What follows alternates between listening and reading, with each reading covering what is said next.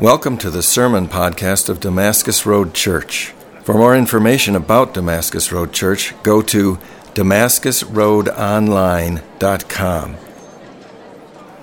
Hey, thanks for being here. When I looked at my phone and saw it was going to be 65 and sunny, I was like, maybe I should skip church. And I feel like that means I'm becoming more and more of a Madisonian. But I'm glad that I did, and I'm glad you didn't too. If you're a guest, thanks for being here. We appreciate you taking the time.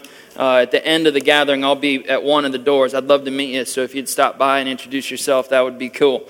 We are in the book of Acts. Looking at the book of Acts is our fall series. We'll be in Acts chapter 10 today, so if you have a Bible, why don't you get over there? If you don't, that's cool too. If everything works, it'll be up on the screen behind me. If it doesn't, then you can just imagine it and trust me, okay? That would be a dangerous proposition, but we'll go with it. I'm going to have you stand up just because you look like you wanted to sit down and then stand right back up. So I want to accommodate that. And I'm going to read our text for us here today. And then I'm going to pray. And then we will get to it. Acts chapter 10, verse 1. Our text is actually chapter 9, verse 32, all the way through the middle of Acts chapter 11, but I'm just going to read these verses because I think it'll give us a good starting point, and we'll go from there. At Caesarea, there was a man named Cornelius. He was a centurion of what was known as the Italian cohort. His last name was probably Tucci. A devout man who feared God with all his household, giving alms generously to the people and praying continually to God. And about the 9th hour of the day, he saw clearly in a vision, an angel of God come in and say to him, Cornelius, and he stared at him in terror and said, "What is it, Lord?" And he said to him, "Your prayers and your alms have ascended as a memorial before God. And now send men to Joppa and bring one Simon, who is called Peter. He is lodging with one Simon, a tanner, whose house is by the sea." And when the angel who spoke to him had departed, he called 2 of his servants and a devout soldier from among those who attended him. And having related everything to them, he sent them to Joppa. Meanwhile, on the next day, as they were on their journey and approaching the city, Peter went up to the housetop about the 6th hour to pray. And he became hungry, and he wanted something to eat. And while they were preparing it, he fell into a trance, and he saw the heavens open and something like a great sheet descending. And it let down by its 4 corners upon the earth, and in it were all kinds of animals and reptiles and birds of the air. And there came a voice to him, "Rise, Peter, kill and eat." If you're a hunter, that's your proof text right there, okay? But Peter said, "By no means, Lord, for I have never eaten anything that is common or unclean." If you're a vegetarian, that's your proof text, all right?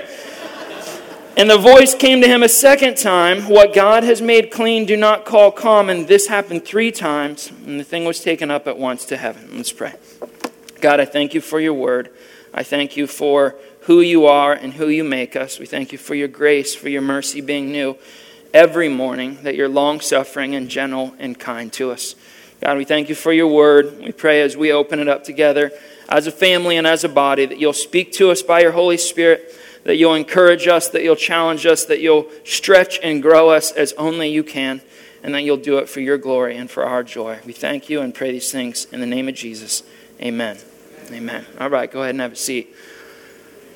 So I want to give you just a little bit of overview. If you haven't been with us, this will get you caught up pretty quickly. In Acts chapter 1 and verse 8, Jesus has ascended back to the Father, and he's left some specific instructions to the disciples. In Acts chapter 1 and verse 8, he says, number 1, you will receive power when the Holy Spirit has come upon you. What I'm about to send you to do, you're going to need power, and the Holy Spirit's the one who is going to give it to you.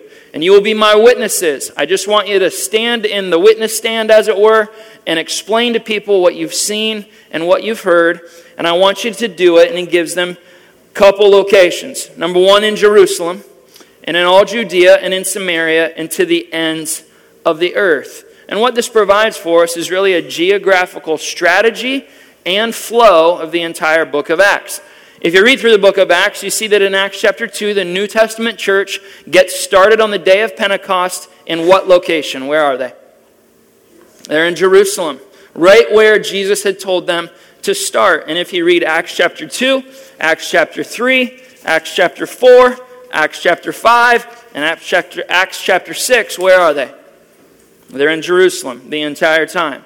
Acts chapter 7 comes along, and a deacon by the name of Stephen, who is a Jew, stands up in front of the Jewish religious leaders, and he gives them a Jewish history and introduces them to the Messiah, whose name is Jesus. And what do they do to him?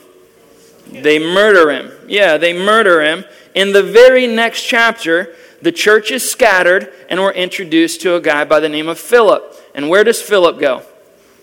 Philip goes to Samaria. Remember the strategy.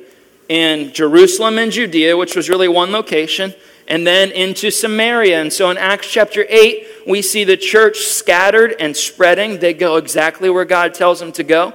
At the end of Acts chapter 8, Philip is introduced to a eunuch who is from where? From Ethiopia. Are Ethiopians generally Jewish or Gentiles? They're Gentiles. And so what you see is the church spreading out beyond Jerusalem into Samaria and into the uttermost parts of the earth, starting with Ethiopia. And the Ethiopian eunuch is the first person who becomes a Christian outside of a Jewish context in the book of Acts, and he's the first of three. Last week, Tony of the Italian cohort and his dad, who heads the Italian cohort, taught us about the conversion of a guy by the name of Saul. Saul was a Jew who God converted on the road to Damascus. You should name a church Damascus Road. That's a good idea. And he sends him to who? What group of people? To the Gentile. That's right, to the east side of Madison. Yeah. He sends them to the Gentiles. And so you have a Gentile eunuch who gets saved. You have a Jewish man who is saved and sent to the Gentiles. And then in Acts chapter 10, we're introduced to a cat by the name of Cornelius, who's an Italian man, who is a Gentile. And what we're going to see is the third and final conversion as God kind of starts to move the gospel all over the world and use the church to do it. Now what's interesting about this is that at the end of chapter 9, we see two healings that occur. One, a guy by the name of Aeneas, and the other, Dorcas. And they kind of, I'm super happy for them, and I'm thankful that they get healed, but we don't really know anything about them, and we don't really know why Luke decides to just arbitrarily let us know that they got healed in this time and place. It's kind of like Saul gets converted, and then a couple people got healed, and then here's Cornelius. Well, now why does that happen? Anytime that you see a miraculous, spirit-led move, especially in the book of Acts, what you're about to see is a new revelation. And it's God's way of saying what's about to happen is something that you can trust as being from me. You can trust it as being valid. You can trust it as being true. And so it's essentially a green light to the reader and a green light to God's people that what's coming next is of God. He's up to something new, and he wants you to pay attention. And so you come to Acts chapter 10, and we get introduced to this dude by the name of Cornelius. Cornelius is a centurion. He is in charge of about 100 men in the Roman army, and his 100 men have a specific name that's given to him. What is it? The Italian cohort, the Tucci's, right? Yeah, the Italian cohort. And so this is a man who is his career is as a soldier, and he's apparently a pretty good one. What we also know about him is that he is a very devout man. Listen to the introduction that we get from Dr. Luke, the author of the book of Acts, regarding him. At Caesarea, there was a man named Cornelius. He was a centurion who was known as the Italian cohort. He was a devout man who feared God with all his household. He gave alms generously to people, and he prayed continually to God.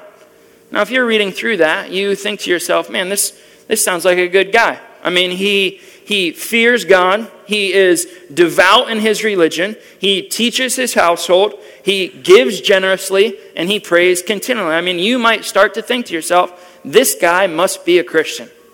This guy must be a Christian.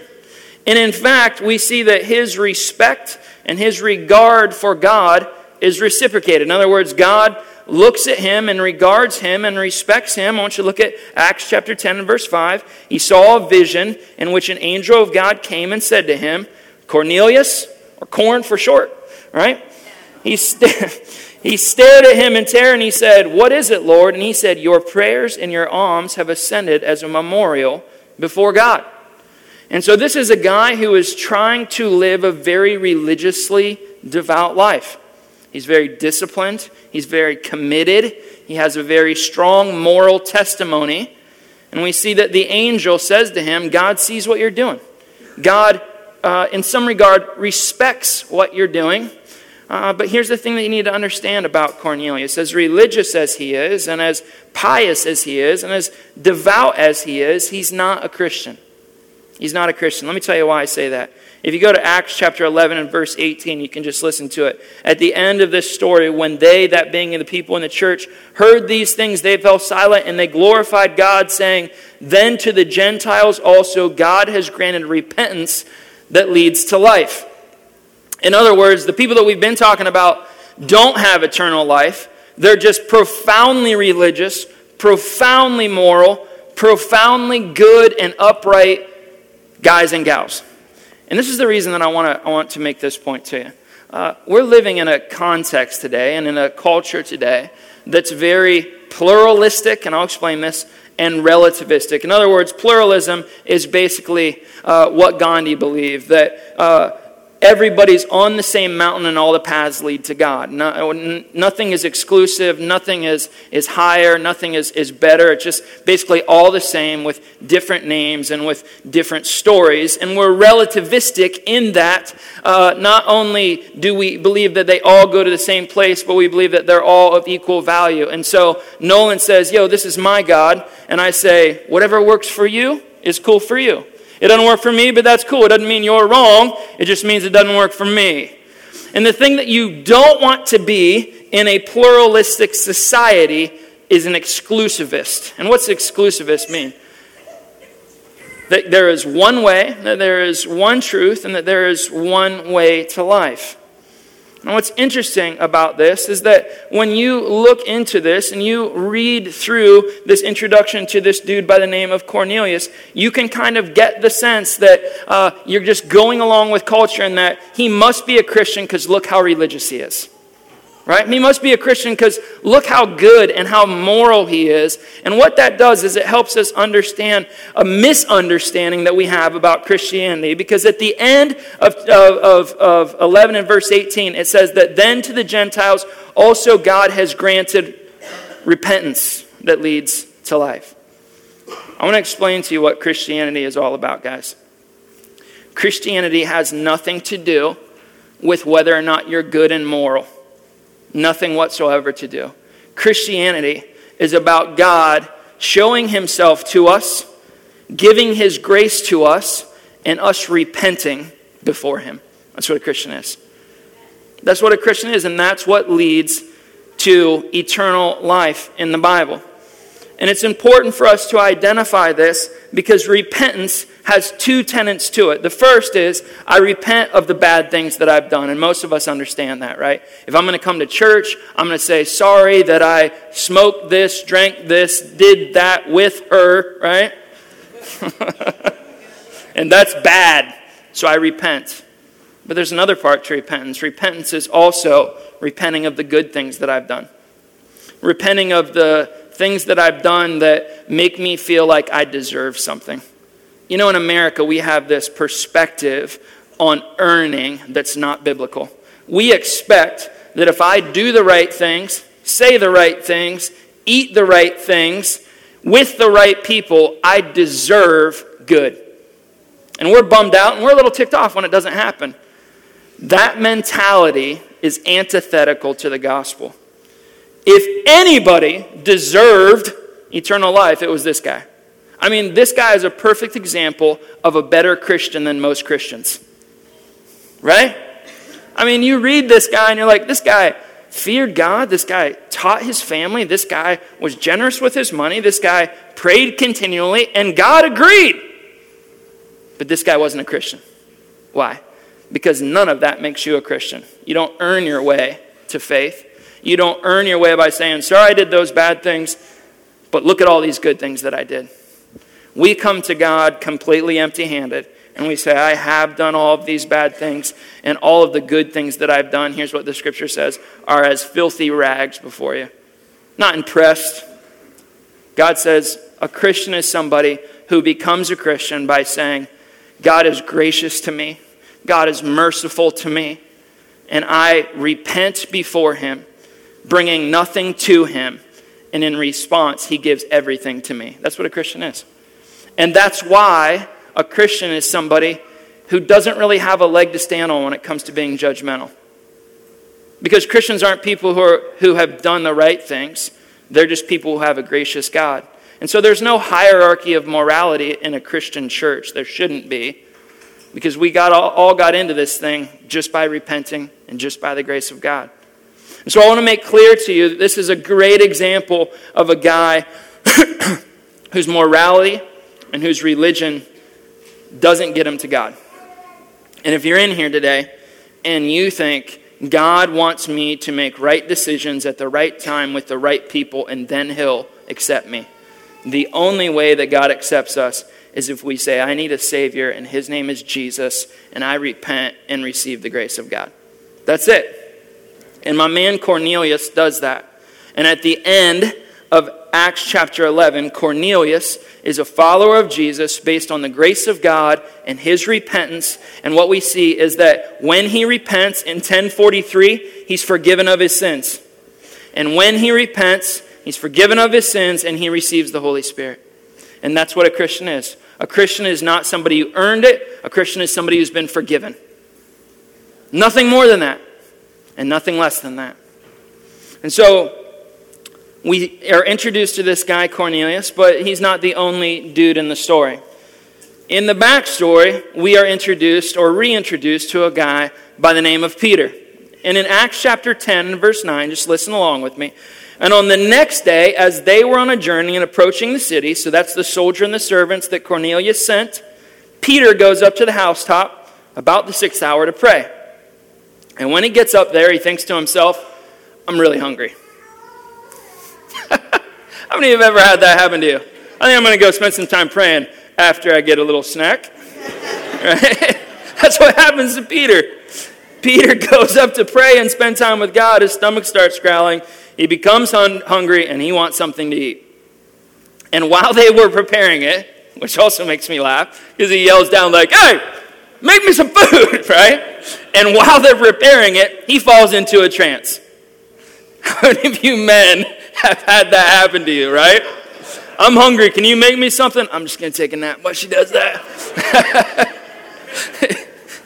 Peter, I might be reading a little bit into that, but it's funny, all right? And he becomes hungry. He wants something to eat. And while they were preparing it, he falls into a trance. He sees the heavens open, and something like a great sheet descends, being let down by its four corners upon the earth.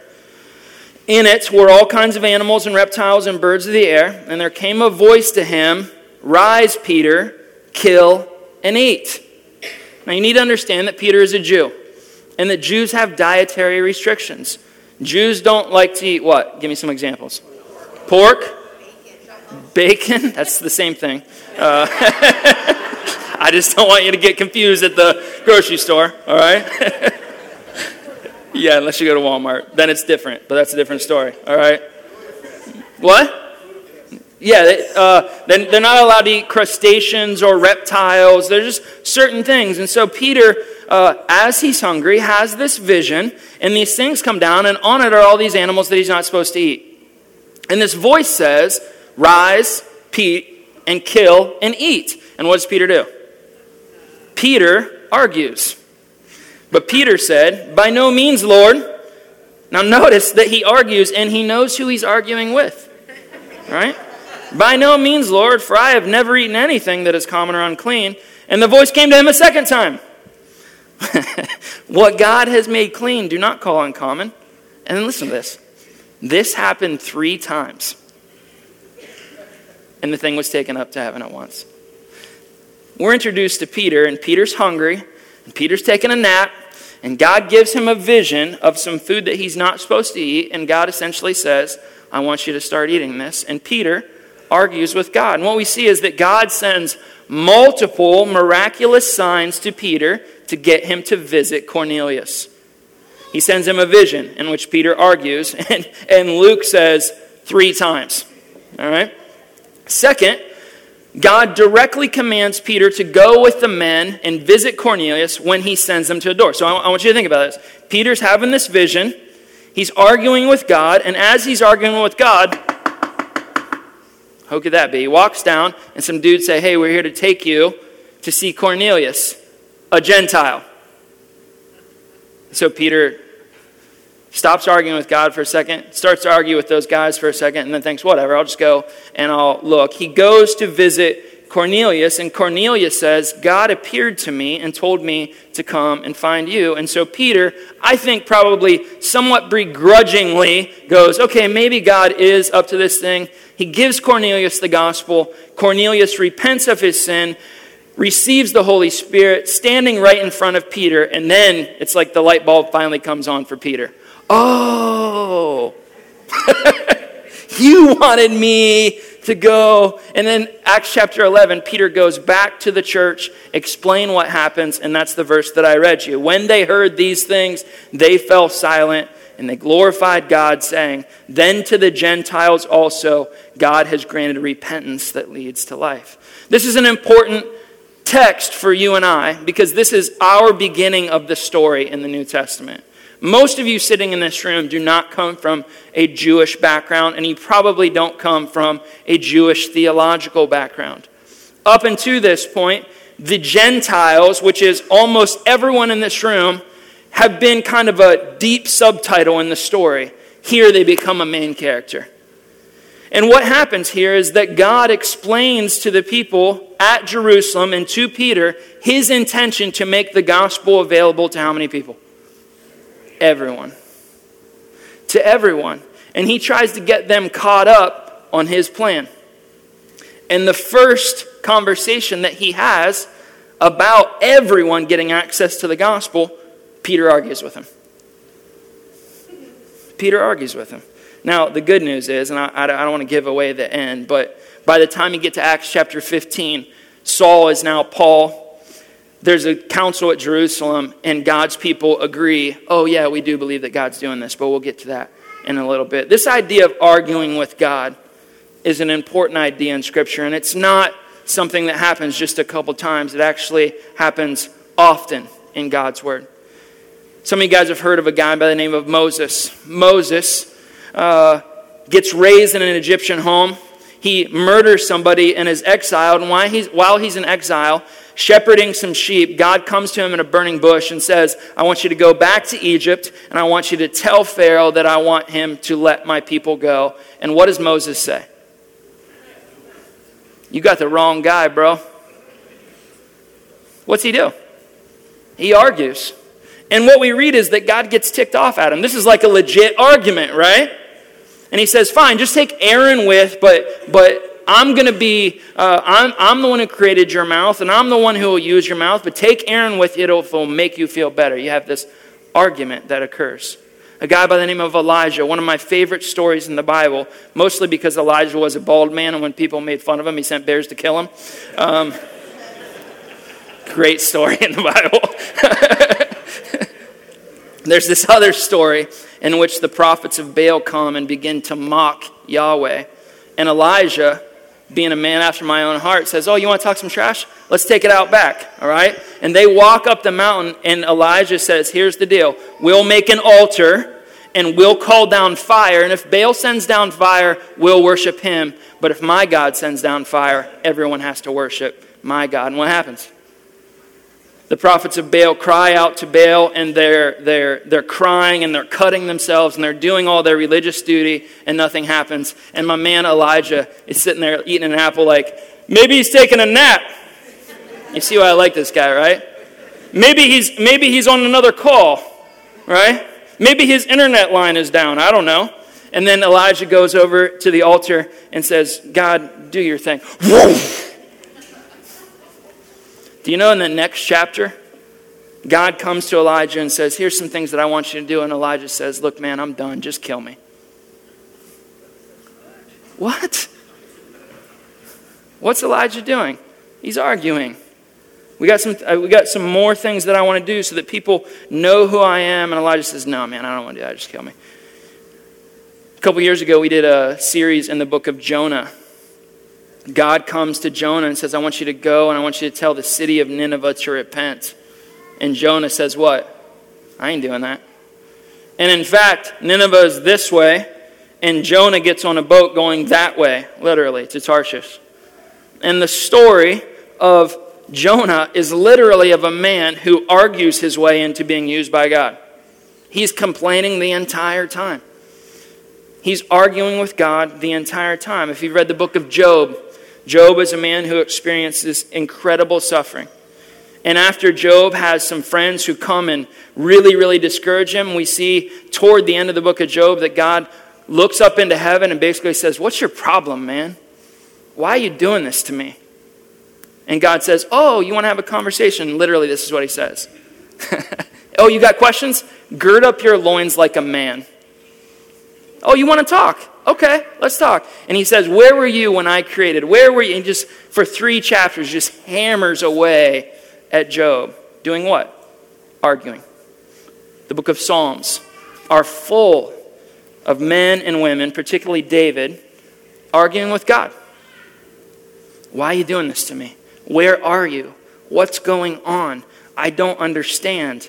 I don't like this. And let's also be straight. This isn't the first time that my man Pete argued with God. Right? This isn't the first time that Peter argues with God. God comes to the disciples and he says, y'all are going to desert me. And what does Peter say? Not me. I don't know about these other losers, but not me. I love you too much. And Jesus says, actually, you're going to be the worst one.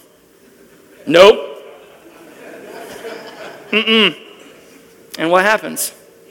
3 times, Peter denies Jesus, which is why it's interesting in Acts chapter 10 and verse 16 that Dr. Luke says, this happened 3 times.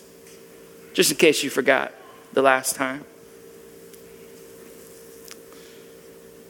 For some of us, what stands between where we are and where God wants us to be so that he can bless and use us is simply losing an argument with God. It's the only thing between here and there is us coming to the end of our argument with God. Maybe for some of you, you have experienced relational loss or betrayal or hurt. And you know that God says, I saved you by my grace. I forgave you by my grace. I adopted you by my grace. I want you to forgive them. And what do we say? You don't know what they did. You don't understand how much what they did damaged me. And we argue with God. Maybe you're the one who did the betraying. Maybe you're the one who said what you shouldn't have said. Maybe you're the one who did what you shouldn't have done. And God's saying not ask for forgiveness. He's saying ask to be forgiven. And you're saying no. I'm not doing that. I'm not humbling myself before that person. They were wrong too. God's saying I'm not talking to them. I'm talking to you. Well, you should go talk to them. Because I'm not doing it. And we argue with God. Maybe for some of you, God's saying you need to have 3 conversions. A conversion of the mind, a conversion of the heart, and a conversion of your pocketbook. That's what Martin Luther says. I want in on your finances. I want you to act as a steward instead of an owner. I want you to be growing in generosity. And you say to God, God, if I had more money, I would do that. But I've got this much money and you know that. So how dare you ask me for that? And we argue with God. And that bucket passes in front of us and we say, gosh, this is so awkward. And we argue with God. Maybe for some of us, we're trying to do the Christian life on our own, by ourselves. And God's saying, I saved you and I put you in a family. I saved you and I put people around you so that they could build you up and encourage you and teach you and disciple you. And you go to a church where there's lots of people are. I want you to make an investment. I want you to become a part of that family. And you're saying, man, I got stuff to do. I'm busy. I can't go to community group. The Packers are on. Which, by the way, is a terrible argument, all right? Let's just be straight about that. The Bears? No, I'm just kidding. we argue with God. Maybe some of you have come up to a place where you understand who God is and you believe that God wants you to take a big step of faith. And you say, God, I'm scared. God, I don't know that you're going to catch me on the other end. God, I don't feel like I can trust you. And God says, you can trust me, take the step. I can't do it, man. And we argue with God. Lots of different ways and lots of different scenarios in which many of us spend years arguing with God. And what I want you to understand is that Peter argued with God because he couldn't see past what was right in front of him. Many of us, we argue with God because we can only see what's right here.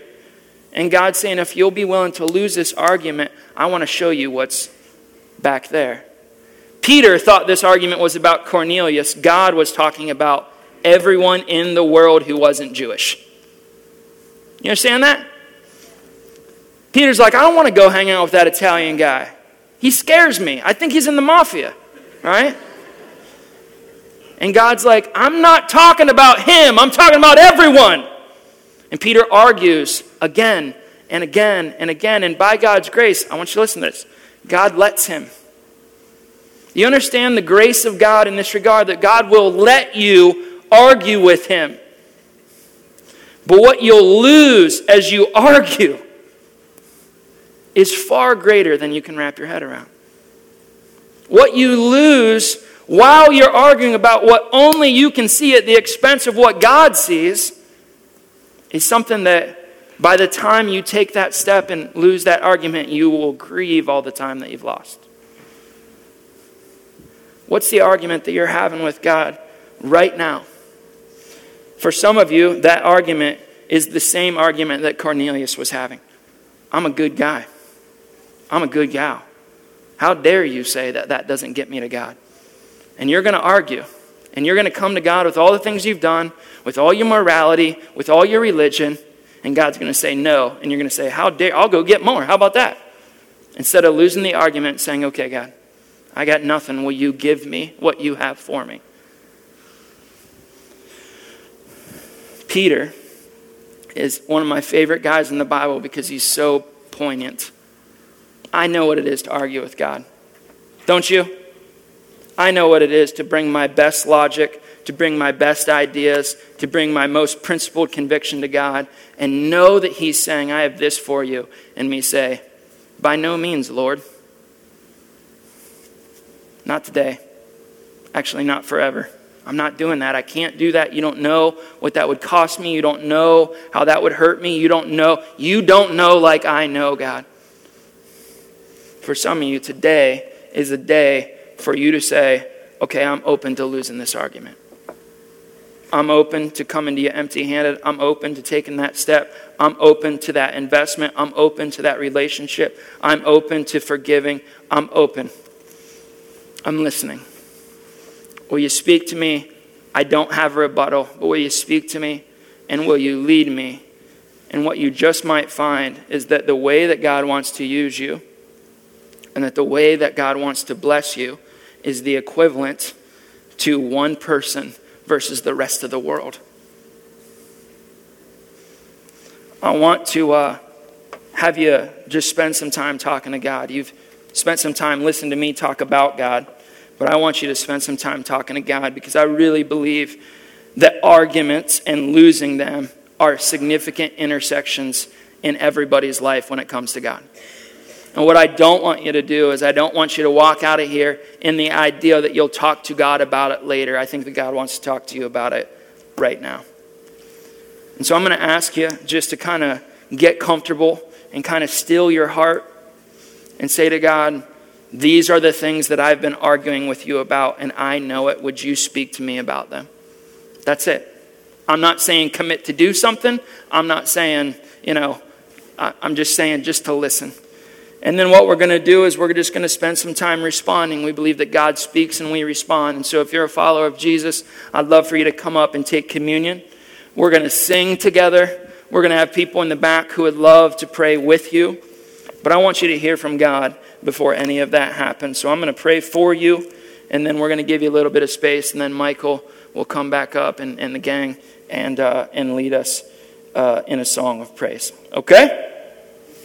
Heavenly Father, we thank you for your grace to us. God, I look at the life of Peter and I see that you constantly let him argue. You just let him bicker with you for most of his life. And yet, you just were persistent and long-suffering and gracious with him. And you led him to the place where his eyes were opened. And then you used him mightily and blessed him deeply. God, I think that you're that same kind of God, and I think we're just like Peter. We have things that we're arguing with you about. Relationships, steps, finances, forgiveness, community, investment. Things that you have spoken to us, but we've said back to you, no, I'm not doing that. God, today I pray that you will speak to us anew. Give us new revelation. Speak to us. Argue with us in a way, God, where we don't want to argue back. We just need you to speak to us as you promised to. About whatever you want to say.